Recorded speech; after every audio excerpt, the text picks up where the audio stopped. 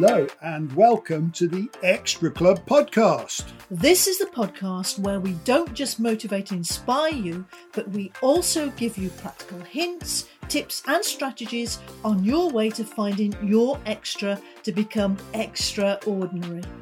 We are relationship and behaviour experts and professional coaches Mark and Nikki Taylor, and each episode we will discuss different challenges, issues and problems that we all face. And give you solutions, hints, tips and strategies that give you the extra in your life to make you happier, healthier and more successful. So let's get started. Well, welcome back everyone. And this one, Mrs. Taylor, I'm really excited because a number of people have asked us to talk about this, haven't they? They have. This actually came from a couple of our graduates. Oh, absolutely fantastic. So this one, we're talking about empowering children using NLP, neuro-linguistic programming. So I'm really interested to see. So over to you, Mrs. Taylor. What have you got to say about this to start us off? Well, remember that all of this podcast is all in the context of how do you become extraordinary? You know, how do you go from ordinary to being extraordinary?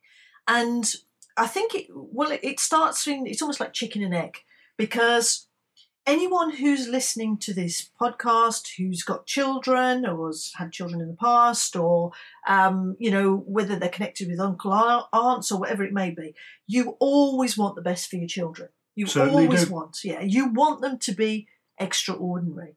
And parents spend an absolute fortune on their children. And I did this myself. So, dance classes, football lessons, tennis lessons, gymnastics, taking them to tutors for their lessons, horse riding, music lessons. And the reason that we do that as parents, now I'm speaking generally here, so I'm assuming that everyone's the same, is that we want to give them the best chance in life. Absolutely. In fact, you just reminded me of some advice my father gave me. Okay. He said, Mark, there's 3 things that will keep you poor in life. Mm-hmm. Houses, women and children. Right, okay. But we're not talking about that today. But yes, you do. You want the best for your children. And so therefore, often you sacrifice things yourself so that they can have maybe sometimes what you didn't have. Yeah, most definitely. Now, the thing that people don't tend to do, which is the most important thing, and they don't give it consideration, is teaching the children an empowering mindset. Yeah, that's a tough one. Yeah, it is. And the problem with that is that there is no handbook that comes with bringing up children. Now, parents want to be perfect. It would be far simpler, wouldn't it, if they came with instructions? And we're not talking about books you can get out. I was going to say from the library then, that was Yes. the old days. Yeah. Or like looking up stuff on the internet. What we're talking about here is something that is so flexible that actually you know exactly how to bring up your children and how to be the best parent so that you get the very best from it. The unfortunate thing is often you don't know how to do it until you get it wrong. Yeah, it's very experiential parenting. It very is. experiential. And is it exactly as Mr. Taylor said, often we want to bring up our kids and give them something that we didn't have ourselves as children, but that's not necessarily right for that child. It could be if you hadn't been able to have certain things as a child, you may actually overindulge and give your children those things, but it may not be what they want, so it may not be right for them. So the first and the most important thing to be the best parents and also to help children, because this is a perpetual cycle, of course, is that to realise that it all begins with you. Mm-hmm. Yeah, as a parent, it all begins with you. It begins with your values, your beliefs, and also your behaviour. But before we go into that into some more detail, I think it would be good to just explain what NLP is, Mr. Taylor. But what's come to mind is actually from an earlier episode when we were talking about away from motivation, when you were saying that because I think this is really interesting, that often as parents we look to give our children things we didn't have. Yes. So that's an away from motivation. It's away from, rather than being towards what we think is the best for them, often it's that away from motivation, which again is tied up with what you're talking about, values, beliefs and behaviour. Yeah. So I think that's a really interesting reason as such. And it is interesting because a lot of things all intertwine. And so you will hear us talking about similar things in different contexts because, these are the things that make up our model of the world. And really that is what NLP is all about, because we all of us without exception, run unconscious programs. And those programs are actually determined by our own internal filters. At the unconscious level? At the unconscious level. So those are made up by things like our emotions, past decisions, our values, our habits that we have, even the language that we use. So there's more than that, but those are the things that actually formulate how we run our lives, how we think. Yeah. And I heard that neuroscience says that for 95% of our time, we're being run by those programs through those filters. Yeah, that is very true. And so we're only 5% of the time consciously deciding on what to do in our lives. Yep. So what NLP does is it actually has a mindset, it has a set of tools which allow you to actually uncover the root cause behind those programs and not getting you the results that you want in life. And we have a way of actually changing the neural pathways so that you actually think different. Yeah. So really, in a nutshell, that's what NLP is all about. But I think that's an interesting point that you've made there. When you're talking about people running those programs and sort of neuroscience and people not being aware 95% of the time and just really running on autopilot. Because often people will say that they know that they're capable of achieving something, but they feel there's something holding them back. Now, that's what we're talking about. We're talking about the programs that are running unconsciously that are not necessarily supporting you. So from what you're saying, I'm picking up that what you're saying is that we need to be conscious of those type of things because that's going to affect how we then parent. Absolutely. And how we bring up our children. Because what people often don't realise is that through their environment, what you believe, what you think, the language that you use is going to be picked up by the children, not just your children necessarily, but any children that are in that environment. Or if your children are somewhere else, they'll be picking it up in that environment. And between the ages of 0 and 7, there's something called the imprinting phase. That's from Morris Massey, isn't it? It is indeed. Yeah. And so things like the language that you use will determine the beliefs that children adopt as children. And then, of course, they will grow up with those beliefs. And if they are disempowering, then the chances are they will also pass those on to their own children. And they will be totally unconscious. They will have no conscious recollection of being programmed by you during this time. Yep.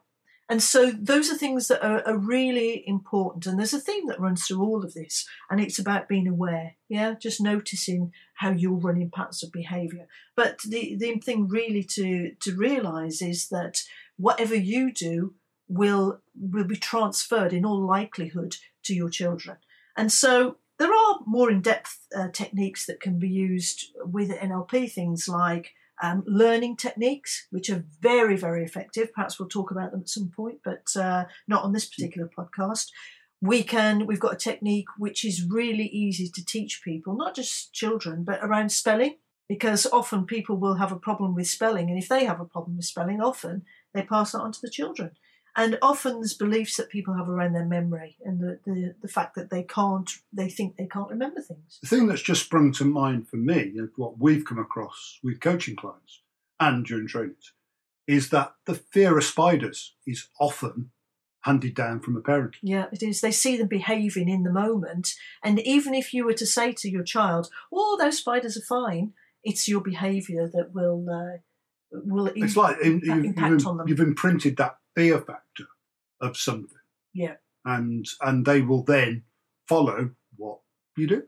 Now, it's interesting that you brought that up because many years ago when my girls were small, because I didn't have a fear of spiders, but I wanted them to have the opposite fear, so they almost saw them as something intriguing and they almost wanted to brought spiders into play. Yeah. What I did was I actually bought them a video called, I can't remember what it was called, but the song was Spiders in the Bath. Wow. Spiders in the Bath.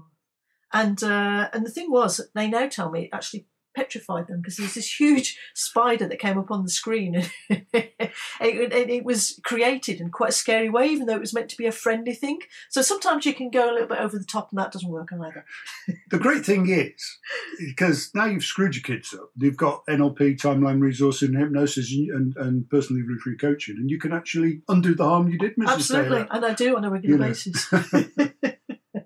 So something that's really simple, because we want to give you guys some tips. So something that's really simple with children, whether you're a parent or you're in the presence of children, is about your communication, because behaviour will result from the way that you say things. You want to tell people, not just children, but children in particular, you want to tell children what you want them to do, not what you don't want them to do. Oh, crikey. So many parents tell them, don't do this, don't do that.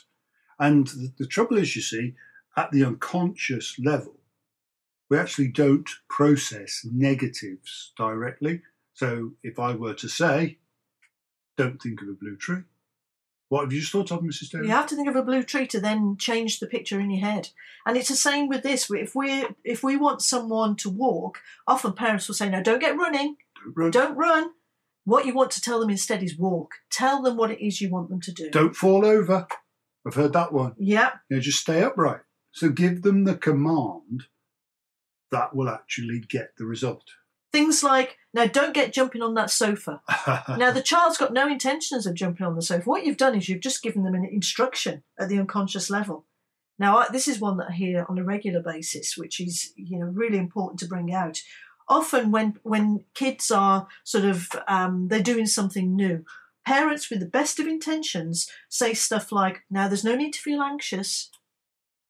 Now that's a problem, because effectively what you're doing potentially is installing anxiety in your child. You're showing them the link between what they're feeling and you're giving them a word.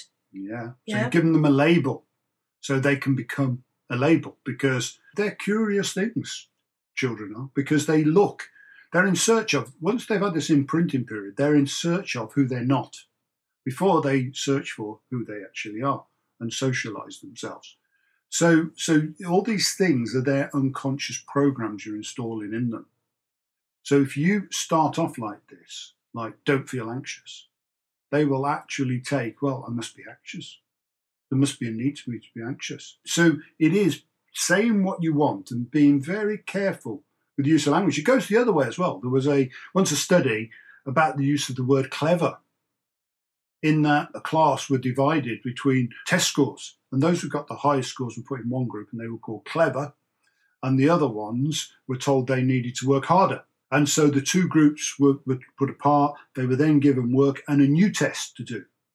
And the clever ones didn't perform as well as they did before. But the ones who are told to work harder and that they'll get results by working hard and doing certain things, doing certain tasks, they actually all improved. And the reason was the people who were clever didn't want to lose their notion of being clever. Yeah, their sort of status. It was like a burden to them, being called clever. We've actually come across that with coaching clients, young coaching clients. People can develop almost a fear of doing things in case they don't meet expectations. Yeah, and then it still just needs to be perfect. Yeah, it does. So yeah, please, that's where it come from. It'll come from this need. This need to be perfect comes from somewhere for people, and it's usually installed in our childhood. So think about your own beliefs, yeah, because kids will pick up on what you say and they will do the same. Even if you don't say stuff, they'll pick up on your behaviour. So you need to be congruent. If you start just randomly saying stuff like, oh yeah, I'm no good at maths, or I've never been any good at maths, or things like we're all clumsy in our family, then the chances are the child will pick that up and just adopt that as their own belief. They have no ability to reject what you're saying, especially between this age of 0 and 7. They haven't got the conscious mind to critically think that through and say, well, actually, there's a lot of evidence here to say that, Mum, you are good at maths, or we're not all clumsy. But they just accept it. They're like a little sponge. And then what the thinker thinks to prove approves. We look for evidence to prove ourselves right. And then that, your limiting belief, becomes their limiting belief. Yeah, indeed. So just one tip, my last tip, Mr. Taylor. really is start by being aware of your own stuff as a parent and clear that up first, because this will really help you to help your kids. Because if you think about it, there's so much money spent with kids having tutors without thinking about the basic foundations of the success of the child, which is mindset. And it's not just theirs. It all starts with you. I think that's a great point on which to close, Mrs. Dale, because I think that's the biggest tip, that everything starts with you as a person. And if you, from what we've said, you need to examine that unconscious programming that you're running and your motives for doing things. Because what we're doing, especially between this age of 0 and 7, is laying the foundations of how the child potentially is going to turn out in the future. And we all want the best for our children. We do. And if you're not sure how to do that, just send an email into the office. And I think it starts by wanting the best for ourselves. Yeah. Good. Excellent. And we'll cover some more of this in depth, as Mrs. Taylor said. Mrs. Saylor said. Sorry about Mrs. Taylor. Yeah. Mrs. Saylor. Oh, well. The good thing is, it's time to go, Mrs. I think Taylor. it definitely It's definitely is. time to go when I'm ripping over my... and so, it's bye for now. Goodbye, Mr. Sailor. Oh, dear. Bye for now. That was the Extra Club podcast. We hope that you're leaving with some great things that can help you in your life every day. To get more invaluable content, please make sure that you're subscribed to the show on iTunes or wherever you're listening. And if you've enjoyed this episode and feel so inclined, please leave us with a 5-star rating and comment with a review. If you see the value, please also share it with someone else who needs it. Sharing is caring. Thank you for listening and making your choice to find your extra. Until next time, Bye for now.